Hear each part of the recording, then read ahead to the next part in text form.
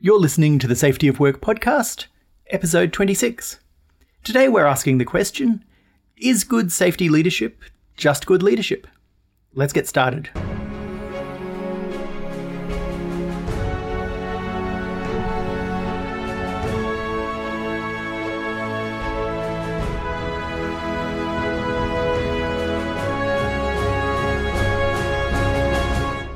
Hey everybody, my name's Drew Ray and I'm here with David Proven.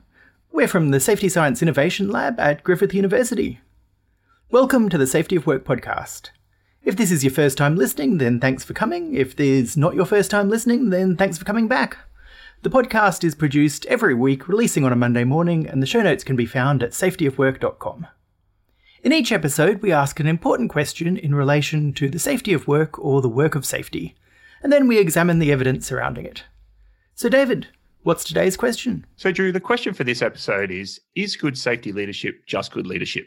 And there's some common sayings in business about safety, like good safety is good business, and safety and production are compatible goals.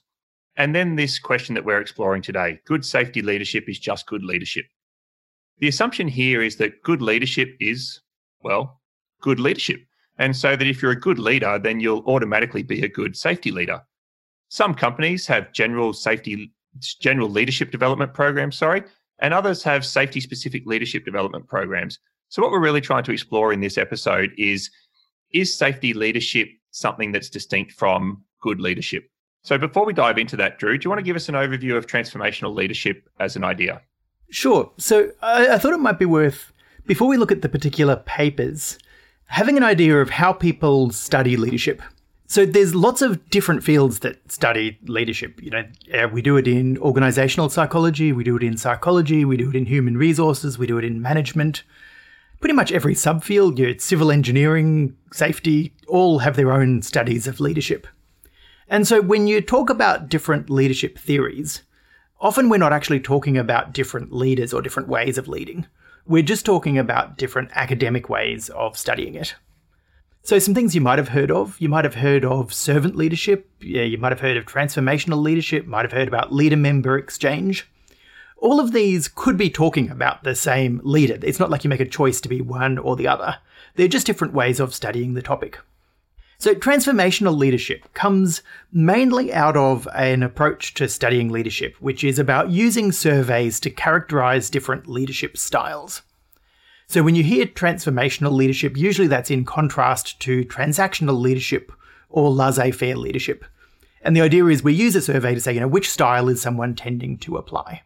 The survey goes either to the leader to see what their preferred style is, or we spread the surveys out amongst the followers, usually the employees, and ask them about their boss, to see what style they observe the leader doing. And to see whether someone is following transformational leadership, there are 4 scales that we're giving the leader a score on. The 4 things are, firstly, idealized influence. So this is the leader acting as a role model that other people want to be like? The second one is inspirational motivation. Is the leader presenting a compelling vision that people want to follow? The third one is individualized consideration, which is the leader caring about the needs of each member of their team as a separate individual compared to just motivating the whole team? And then the fourth one is intellectual stimulation. Is the leader challenging people to grow themselves and to innovate and to move beyond the status quo? So when we talk about safety leadership, the heart of the question is how do you get from those 4 things to safety? Is it just you take each of those 4 things and then you add a 5th thing, which is how much you care about safety? So you do each of the 4 good leadership things, but you do them by someone who cares about safety. Or do you modify each of the 4 things separately so that you have idealized influence about safety, inspirational motivation about safety, individualized consideration about safety, where it's actually a different thing because safety is part of it. You're not just adding the word safety. So that's really the question is, do we just train people to be good leaders and make them care about safety? Or do we specially train people to be safety leaders because that's something different? So that's what we're going to look at when it comes to the research. And David's picked out 2 papers to talk about this relationship between general transformational leadership and specific or subject-oriented transformational leadership. And we're doing it, of course, because we care about safety-specific leadership. Yeah, thanks, Drew. And when I started looking, because I wanted to do a podcast on safety leadership, just looking back through the podcast that we'd done, and I actually found that we talk a lot. We talk a huge amount about safety leadership when it comes to safety management in our organisations. But in safety science, there's not that much research really about safety leadership specifically. But I did find 2 papers, one about safety-specific leadership and one about actually environmental leadership, which we're going to draw some parallels back to safety. So the first paper is titled Development and Test of a Model Linking Safety-Specific Transformational Leadership and Occupational Safety. So this was published in the Journal of Applied Psychology in 2002. And Drew, my understanding is that's quite a reputable journal for psychology publications. Yeah, it's not one of the absolute leading edge, but it's reputable. Yeah, so the authors are Julian Barling, Catherine Lachlan, and Kevin Callaway. These were all from Canadian universities across different schools associated with business, management, and psychology. So when transformational leadership was becoming popular, or study of leadership more broadly was becoming popular in the early 2000s, as far as we can work out, as far as I could work out, this paper was really the first to expand that concept of transformational leadership, or not expand the concept because it's been around for a while, but really try to develop this topic of specific transformational leadership to a particular priority within the organisation. So they determined that safety-specific transformational leadership might actually be a thing. And not only would it be important to understand if it is a thing, that they could link it to safety injuries within an organisation. And now at some point, I'm expecting, Drew, you to lob some kind of grenade into this podcast about trying to understand and use injuries to measure safety. So if you want to have a go at that now before we jump into the method, feel free. No, let's put a pin in that one, but we will come back to it. Okay, very good. So in this paper, there were 2 studies in this paper. For study 1, what they did is they developed this model, which was based on the literature and particularly an earlier study by Hoffman and Morgeson in 1999 that really took 49 different dyads of variables, so just 2 variables, and looked at 49 different relationships between 2 variables.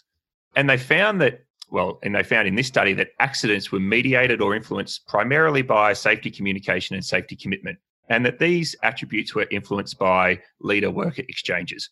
So these authors in this study actually took the idea that, hang on a second, if the literature says that there's these 2 things, we can draw some kind of model which links transformational leadership to workers' safety consciousness and the perceived safety climate of the organisation. And then that climate would link to safety-related events, which would then link to occupational injuries. And they drew this sort of pretty linear flow model of what they believe the relationship might be between transformational leadership and occupational injuries.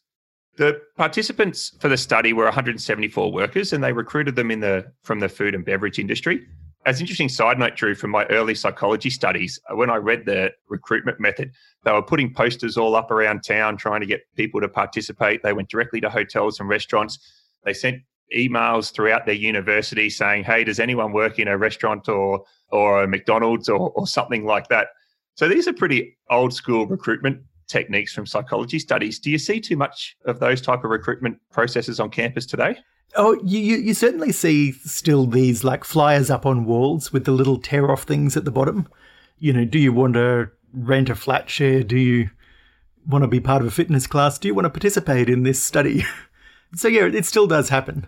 Okay, well, so they found 174 workers, and so what they wanted to do, so they wanted to test this model, these sort of 5 boxes in their diagram. So they designed sort of a battery of questionnaires, and there was a multi-factor leadership questionnaire to understand transformational leadership. Questions like, my supervisor talks about his or her values and beliefs about safety. They had a 10-item Zohar scale to assess safety climate, remembering this was 2002, so Zohar's work on safety climate was quite prominent at the time. These are questions like, upper management assigns a high priority for safety. And then they generated these scales for safety consciousness, safety-related events, and occupational injuries. And I'm interested in your thoughts on the design of these, Drew, because what they sort of said was, for safety consciousness, they came up with 7 items, like I always wear my PPE, I'm well aware of the safety risks at work, and those things. For safety-related events, they They came up with 11 common events in the food and beverage industry, like, someone slipping on a slippery surface or someone cutting themselves with a knife. And then they came across 8 common injuries like sprains and strains. And interestingly for this, Drew, one of the things is they didn't go to the organisations and they didn't get the information out of the safety incident reporting databases. They just asked the participants how often these things had happened in the last 12 months. What are your thoughts on this question set? So I was going to talk about this a little bit later on, but I think it's probably worth jumping in with it now. This is the big challenge of doing research where you're using one survey to try to measure the relationships between a bunch of different things. Is there's always at least 2 possible explanations. One explanation is that the apparent relationship between the things is a real relationship. So you give someone a survey, you measure what they think of their leader and the safety climate and the safety outcomes. And those 3 things people give similar scores to. So you say, okay, one causes the other causes the other. The second possibility is just that all of those things are blended together in people's minds. So someone who loves their organisation says, yes, I like my leader. Yes, it's got a great safety climate. No, there aren't any injuries. Someone who got hurt last week and fired says, no, I hate my leader. My organisation's got a terrible climate and we have lots of injuries. And it's not that one is causing the other. It's just that the concepts aren't separate. And there's no way within a survey, no matter how much you do sophisticated model analysis, there's no way to separate which of those 2 explanations it is, whether it's cause or whether it's correlation because they're part of the same survey. Thanks, Drew. I think that's a really helpful explanation of just when you think you might have these different constructs you're testing, but they may not actually be different. So the results of this study, they performed a statistical analysis technique, which was predominantly covariance analysis, which really just tests the dependency between 2 variables. There was 7 variables that they were looking at, the 5 of them being the ones in the model. So for people to remember, this safety transformational leadership, safety consciousness, safety climate, safety events, and safety injuries. And then they added 2 demographic variables, age and tenure in role. And I think that's important because I think they just want to look at how long people have been in the industry and the organisation and things like that. The conclusion was that each of the links in the proposed model was statistically significant. So they found that from their data, the model accounted for a substantial amount of the variance in the raw data, which means that the model kind of explained a fair amount of what might be going on between the different constructs and within the data. So the authors concluded after study 1 that they felt that they had extended the work on the link between safety, climate and injuries and extended that out back towards transformational leadership and its impact on safety climate. Drew, your thoughts on the findings? Yeah, I think for a single survey, they are overanalyzing the data that they have. The reason why you'd usually include something like roll overload is not to include it as a variable in your model, but just to test whether adding any sort of random variable is just as good an explanation as any other. I almost suspect that that's what happened here, is that someone sort of misunderstood why some of those factors were in their survey and just amalgamated them all into a model which is got too many links and too many explanations for the amount of data that they had. Yeah, they rolled on from this first study and they decided to do a second study. And I suppose because they really wanted, they thought they were onto something with their model, and they thought, well, we were just studying the restaurant industry, so how valid is these findings outside of the study population and so on. So they did a second study, and they got 254 participants in the second study, and they specifically went after young workers. Drew, they said in the paper that they didn't want workers who had a lot of career experience to confound their data, but I also feel like it was easy to get 254 uni students into their second study. So, but nevertheless, they got 254 people, and they went back into literature a bit more, and they were trying to now test their model against other things that they thought within the literature were linked to injuries. And one of those things was goal conflict around productivity pressure and role overload. So they added that into their model and said, well, we think we've got this relationship between transformational leadership and safety climate and safety consciousness, which then flows down to injuries. But other parts of the literature then link productivity pressure to safety climate and safety consciousness, like people cutting corners and people not thinking safety is a priority. So in their second study, they wanted to introduce questions around that so that they could see if that would then account for a greater understanding of what was going on. And so they added, they took the questions from the first study, they added some extra questions in. For example, there's too much work in my job for it to all be done well, or I'm so busy that I can't get to take normal breaks. And so when they ran this similar study with these extra questions across this younger and broader sample of people, they concluded that this, like you said, they'd overanalyzed it probably again a bit, Drew, where they concluded that the model provided a reasonable but not an outstanding fit. So, my general interpretation, they've probably identified some relationships that exist that we might all understand. Okay, well, a safety transformational leader is going to have an impact on the safety consciousness of the workers, and that's probably going to have some kind of impact on safety climate. And safety climate may have an impact on occupational injuries. So they've found these relationships which we might all think is probably okay, but we know that this analysis of this data does not give us some compelling case that this is all we need to worry about for safety. Yeah, whenever you read a paper that says, this is a good but not outstanding fit, or this is approaching significance, always read that as we set some targets for ourselves that we were going to consider was a good outcome, and we failed to meet those targets, but we decided to publish anyway. They were having a model, they hoped the model was going to fit. The model didn't fit. The model is not a good explanation. There's a huge amount of variance that is not accounted for, which is what they're trying to do, is they're trying to see, how much do these things vary, and how much do our explanations for these things explain why they vary? And the answer is they don't. So, safety leadership and safety climate don't explain the variability in what people perceive and how safe they think they are, which could mean that there's some other factor that's causing the differences, or could just mean that the constructs aren't very well defined. I'm inclined to think it's the latter, and I'd point people back to episode 20 when we talk about the manifesto paper that we published. And one of the clear principles in that is don't start measuring and tinkering with the statistical relationships between things until you've actually pinned down what those things are. And in this case, transformational leadership, it wasn't a well-understood concept. It was something they invented for the purpose of this study. And they did it by safety-specific transformational leadership. They took the standard transformational leadership and they just changed all of the words to say safety. Now, that's a reasonable thing to do, but it's an experimental thing to do.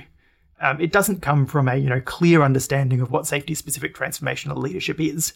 It just comes from this assumption that there is this thing. And so that means that it's probably likely that there's a big overlap between what they're calling leadership and what they're calling safety climate. And in fact, Zohar's safety climate scale has been criticised for that exact thing. That a lot of the questions in it aren't actually about climate, they're about leadership behaviour.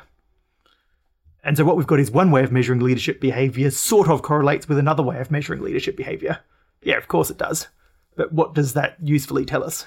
Yeah, that's a good example, Drew. I think the example question I gave for safety climate is, safety is a priority for upper management. So it really is specifically asking about leadership and leadership behaviour. So there's going to be a big overlap between those constructs of safety climate and safety transformational leadership. I think that it is useful to say, I suppose there's a saying that all models are wrong and some are useful. So I'd like to think that there's some usefulness in this model, and we'll talk about that after we talk about the second study and the practical takeaways. But very clearly, the model is wrong, like all models. Yeah, and I think as we get into the second study, we start to see how we can start exploring some of the questions in ways that do produce usable answers. So should we dive into the second study, Drew? Yes, let's. Okay, great. So the second study was actually the paper that I first started with when I was exploring this question before we went back to that original paper from 2002. And the second study is titled Contrasting the Nature and Effects of Environmentally Specific and General Transformational Leadership. So this was a study that really sought to understand if there is different outcomes associated with context-specific leadership or a general transformational leadership. And the study was about environmental leadership as opposed to safety leadership, but we think we can translate some of the findings across into safety.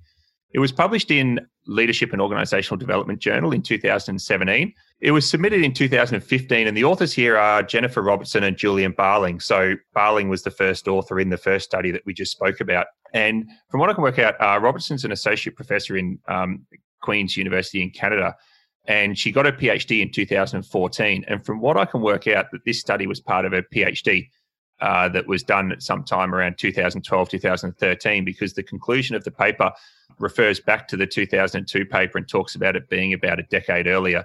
So even though this is one of the things in research publication, I suppose, Drew, is this study could have been done in 2012 and published in 2017, and that's really not that uncommon. No, that's fairly common, and it's a very typical thing to happen, that you have a professor publishes a sort of speculative study but never has the time to follow up, and then new PhD student, hey, here's my work from 10 years ago that really needs someone to look at it a bit more rigorously. How about you do it? Yeah, so Robertson's research interests on a university profile include corporate social responsibility and environmental sustainability. So she was really interested in understanding if how leadership behaviours impact on pro-environmental behaviours of workers in the workplace. So in this study, that's really what they wanted to understand is there a difference between environment-specific transformational leadership and general transformational leadership, or a control group on predicting worker engagement in pro-environmental behaviours? There was two studies in this paper again, and we'll run through them. The first study really tried to explore if there was actually a difference between environment-specific transformational leadership and general transformational leadership. So, Drew, this is one of the things you called out, is are they the same thing or are they a different thing? So 185 participants completed an online survey with two questionnaires, one that measured this environment-specific transformational leadership and one that measured general transformational leadership. And these questionnaires showed that while these two constructs, if you like, are related, they are in fact distinct constructs based on the two question sets that people were given. Yeah, I was very disappointed when I looked at the detail of the statistical analysis here, because I think they actually missed exactly what the question is. Essentially, they compared two models, one of which they said, okay, let's substitute everything and make it all about the environment, or let's do it generic about leadership. And let's see if people's answers are different.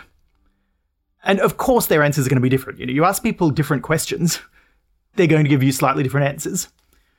The questions are very similar. One bit has just got environment substituted in. So of course your answers are different but correlate.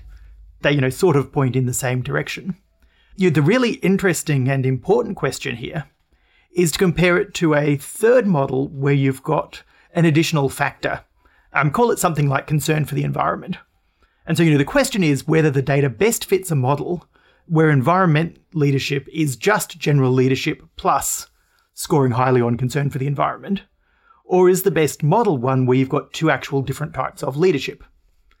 And that's really what we want to know. That's actually what's useful, because that then tells you, do we train our leaders just in good leadership, plus we tell them to care about things? Or do we need special training for safety, special training for the environment, special training for financial leadership? So, Drew, you would have given a third condition or a third set where you gave the general transformational leadership questions and then one question on the end, which is like, my manager is concerned about the environment on a scale. Oh no, I think this one is purely in the statistical analysis you do. So they're trying to say, does the data best fit that there's one thing here or two things here? Actually, the correct comparison isn't between one thing and two things. It's between two things and three things. Is there like a third mystery factor that the variance in the data doesn't account for? And if there is that third factor, and that accounts for most of the variance, then that's just, do people care about the environment? So they'd concluded in this research that they were distinct things. So now they wanted to go and see if these two distinct things, this environment-specific transformational leadership and general transformational leadership, created different outcomes amongst participants. So they took, again, I suppose, indicating it might be a PhD project, a convenient sample of undergraduate students. So they basically enrolled 196 participants. And like we've mentioned in other episodes, Drew, is they actually, psychology studies actually didn't want the participants to know exactly what they were trying to measure. So when they recruited the participants, there was something like 40 participants or 41 that figured out what the study was about. So they kind of got booted out of the study. So they were left with 155 participants. They randomly assigned these 155 participants to 3 different conditions, either a control condition, a general transformational leadership condition, or an environment-specific transformational leadership. And then what they did is they recruited a confederate. So that's basically someone who others think is a participant or some other real person, but they're really working for the research team. And Drew, immediately think of things like the Milgram experiments with electric shock, where they had participants, give electric shocks to people who got answers wrong. Do we use this often in research? Typically, we do it less often. It used to be a real thing in the 1960s and 70s where you'd have this person who's like pretending to be another participant who falls over or bumps into people in the corridors or encourages a participant to steal something or to cheat on a test. In this case, the confederate isn't like a secret confederate. They're an actor presenting a video. And so there's no pretense that they're a participant. Everyone's just asked to watch a video of someone who is supposedly a CEO, but is actually an actor pretending to be different types of CEO. Yeah, so they got this confederate. Let's call him the confederate, but let's start calling him the CEO of this fictional company. And they trained this person in environment-specific transformational leadership and general transformational leadership.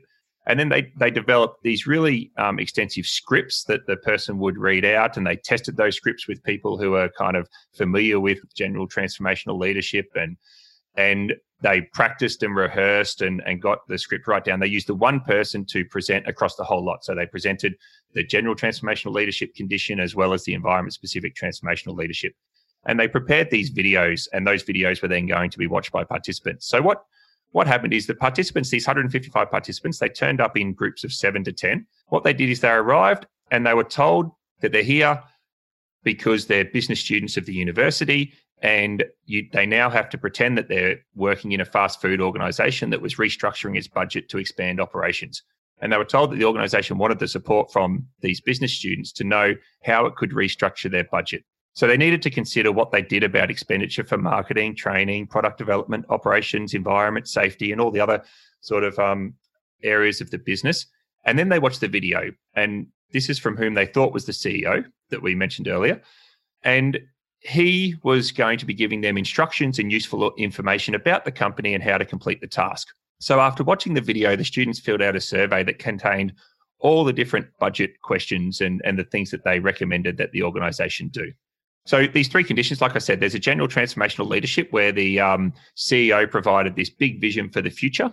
There was the environment-specific transformational leader, which provided a vision for the future and also recognised the organisation's environmental priorities. And then there was the control, where the CEO provided some transactional information about the task, the organisation, and generic suggestions without trying to be visionary or transformational in any way. So basically, they then gave a survey. So these people watched this video. They did this survey that contained transformational leadership questions, perceptions of the leader's environmental values, leaders' in-role behavioural priorities, so what people thought was the behaviours and priorities of the leader, and then what they thought about workplace pro-environmental behaviour. So this is what they would then do in that type of organisation. And interestingly, at the end, Drew, just how much they liked the leader. Yeah. So just to be clear here, even though it's presented as a survey, some of this is essentially doing the budget task in the survey. So it's not just asking their opinions. It's also asking them to do things like assign amounts of money to different parts of the budget. So we're seeing both what they think the leadership style is, how much they like the leader, and also how much that has influenced them in the performance of this particular task that they've been asked to do. Yeah, that's a good point, Drew. They're actually specifically how much money they would take out or add to the environmental budget in the restructured organisation and so on. So I suppose, fairly obviously, the environment-specific transformational leadership had a greater prediction of key environmental outcomes compared with general transformational leadership. So, for example, the environment-specific transformational leadership condition, the participants provided more budget to the environmental line item within the new organisation. They also said that they also responded that this condition provided a greater clarity of priorities for the leader. And then they found, Drew, that I suppose there was no difference between the pro-environmental behaviours in the general transformational leadership and the control condition. So when the leader didn't mention anything about the environment, there was no difference on whether they were sort of a transformational leader or a transactional leader. in the way that the survey was completed. So that was probably one of the more interesting findings within this, and maybe less obvious findings. Yeah, so I think something that you said at the start of the podcast, David, was that some people have this idea that, you don't need to like specifically focus on safety. If you're a good leader and if you manage people well, then they will just want to do the right things. And that's what this finding contradicts. It says that, when someone as the leader doesn't just be a good leader, but is a good leader championing the environment, that supports the environment. When someone is just a good transformational leader, that makes really no difference in how much people, because they don't see that as a priority for the leader. They don't follow along with that priority. Yeah, so this, and maybe we're into the practical takeaways, but we got a little bit more to go. But this idea that you can just be an inspirational and motivational leader and make the jump to just assuming that people will then be able to translate that into, I need to do the right thing for safety, is a jump that this research goes people may not always make. Yeah, absolutely. The rest of it, though, I think is kind of obvious, that if you have someone talking about the environment just before you fill out a budget, then you're going to focus on the environment a little bit more in that budget. And the authors, to be fair to them, did recognise in hindsight that what they really needed to do was have the control condition mention the environment so that it was part of the leadership priorities, just not built into that transformational leadership. Yeah, and there was another interesting takeaway that you thought from the paper as well, Drew. Do you want to talk about how the training of the actor? Oh, yeah, so I thought this was, and the authors obviously thought this was interesting. If nothing else, what they proved is that you can actually train someone to be a different type of leader. At the very least, when you're getting the CEO to do a video or an email or communication, then with the right sort of training and the right sort of script, the participants not only saw the leader differently, but actually did behave differently on the task. So, a lot of people think that those sorts of vanilla communications from the CEO are just overly scripted and not useful. What it says here is that, having an expert have input into how the communication is made does make a difference in the success of the communication. Yeah, so the idea would be is that you can, and maybe this talks about safety-specific transformational leadership. If you have a good leader or just any leader or CEO and you for some reason want to increase your priority around safety, or it becomes a new priority for the organization, then you can actually train and help your CEO deliver safety-specific transformational leadership messages into the organization. So I think that's a useful finding. So Drew, should we move on to practical takeaways now? Sure, although I think this might be sort of practical disagreements coming out of this one. No, that's okay. I tend to get caught up in the author's hype around their own studies, whereas Drew tends to bring them back down to earth a little bit. So this is always good. So my practical takeaway from looking at these couple of papers and having a read and a think about my experience in organizations, which is always a bit dangerous. But I believe there is a difference between general transformational leadership and safety-specific transformational leadership, and that good safety leadership is not necessarily good safety leadership. Drew? Yeah, so I agree with that, but I think that's actually a personal opinion rather than something that the evidence from these studies support. So I think the important question is whether safety leadership is just good leadership plus focusing on safety, or whether organizations should be investing in special training or education in safety leadership.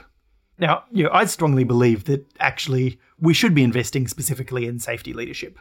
But my reasons for that don't come from these sorts of studies. It's because I think safety presents a number of situations and challenges for leaders that makes it really hard to consistently follow the same leadership styles and practices that make them good leaders in other areas. Someone can be really good at showing individual concern and compassion for their workers, but it's not obvious what that means when you're responding to a safety incident. You've had an investigation that says someone's at fault. That's where it actually helps to have dedicated training in what is a second victim, how do you treat second victims, how does restorative justice work. It's not obvious how to be an ideal role model when you're working in an office and safety is about someone working at the side of a busy road. That's where models of things like work as done versus work as imagined, understanding the relationships between procedures, rules, autonomy, where it's not obvious, and where actually getting someone to specifically think through how leadership applies to safety is going to be helpful. So those are the reasons I agree absolutely that good leadership isn't necessarily good safety leadership. But I don't think the research is helping us here. I don't think it's giving us useful answers on how we could or should train people in safety leadership. Everyone's got an opinion, everyone's got something to say, but there's not a lot of evidence that we can apply. Yeah, so if I throw then my opinion on the table, Drew, as well, and when we think about the second paper where you might have a hugely inspirational general transformational leader in your business and in relation to things like company growth and market share. So think of people like Steve Jobs and Elon Musk and things like that. And they're hugely transformational leaders. Without knowing that safety is a priority, so even if it is just this plus concern for safety at the end of them being a general, a great transformational leader, without knowing that, then people fill in the gaps from what they do see as important, like maybe things like production or cost or growth or market share or so on. So if safety is not something that's dealt with specifically in any transformational leadership, then workers are going to fill in the gaps in priorities and they're going to make trade-offs in these conflicting goals. So I suppose in my opinion, practically for organizations, if they assume that because they have a general leadership development program, they can't necessarily assume that they don't need to have a safety-specific leadership development program as well. But of course, that then just throws in the question, do you do that by having a general leadership program and putting in a bit that tells your leaders to care about safety?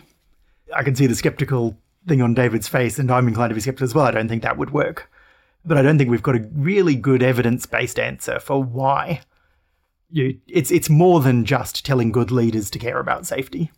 And I think the skeptical look for me is that, like you said, about care for safety, and then how to translate that care and concern for safety into something that actually has the desired impact on the climate in the organisation. If we go back to the model from the first study, and I'll tell a quick story here, Drew. I was in an organisation that did some safety climate work, and they had identified that they were concerned with the responses about management commitment for safety, about, like we go back to Zohar's climate questionnaire, about upper management has a priority for safety. And management were like, well, of course it's a priority, but why don't our workers think it is? So they went to put in place some things to show their organisation that safety is important to them. And one of those things was, well, every time there's an incident, the executive general manager will drop everything and go out to that site and find out what happened and how they can provide support. Now, the reasoning of management at that time was that, well, if there's a safety problem or an incident, then we're going to show our people that the most important thing is that we drop everything and we go out and provide help and support, and that will, have them see us being more committed. Now, when I went and checked a little while later with the people, I said, well, how's that going in terms of management commitment? And they were like, well, management still doesn't care. All that happens now is as soon as something goes wrong, they fly out here, try to find answers and try to cover their own butt. So I suppose the lesson then is, just adding this concern for safety to general transformational leadership without specific instruction for how to translate that concern into actionable leadership behaviors that have the desired kind of result when it comes to kind of how it's received in climate, you may actually think you're doing something good and not doing something that good at all. Yeah, I strongly believe that we can't easily change the values that people hold.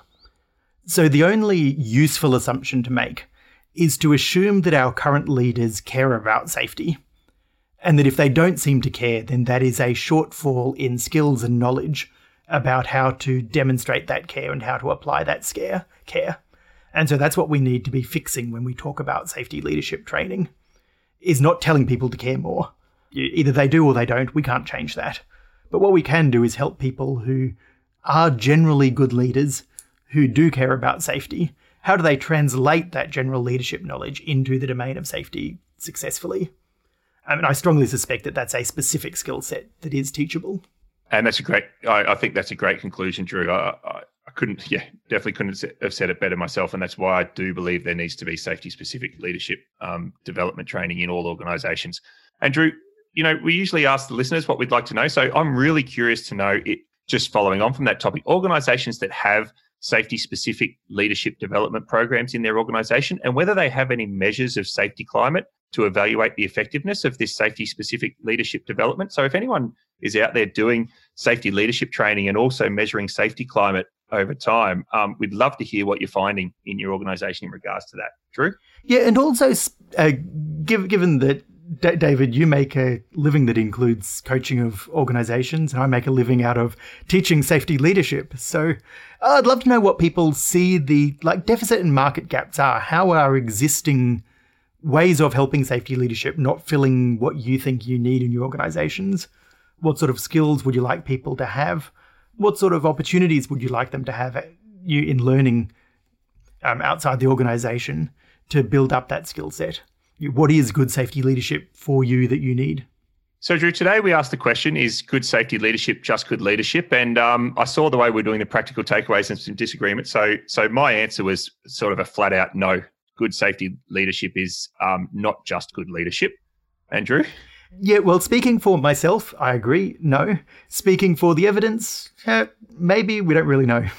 So that's it for this week. We hope you found this episode thought-provoking and ultimately useful in shaping the safety of work in your own organisation. Please leave us a comment or a recommendation on your podcast feed. It helps other people find the show. And send any comments, questions or ideas for future episodes to us at feedback@safetyofwork.com.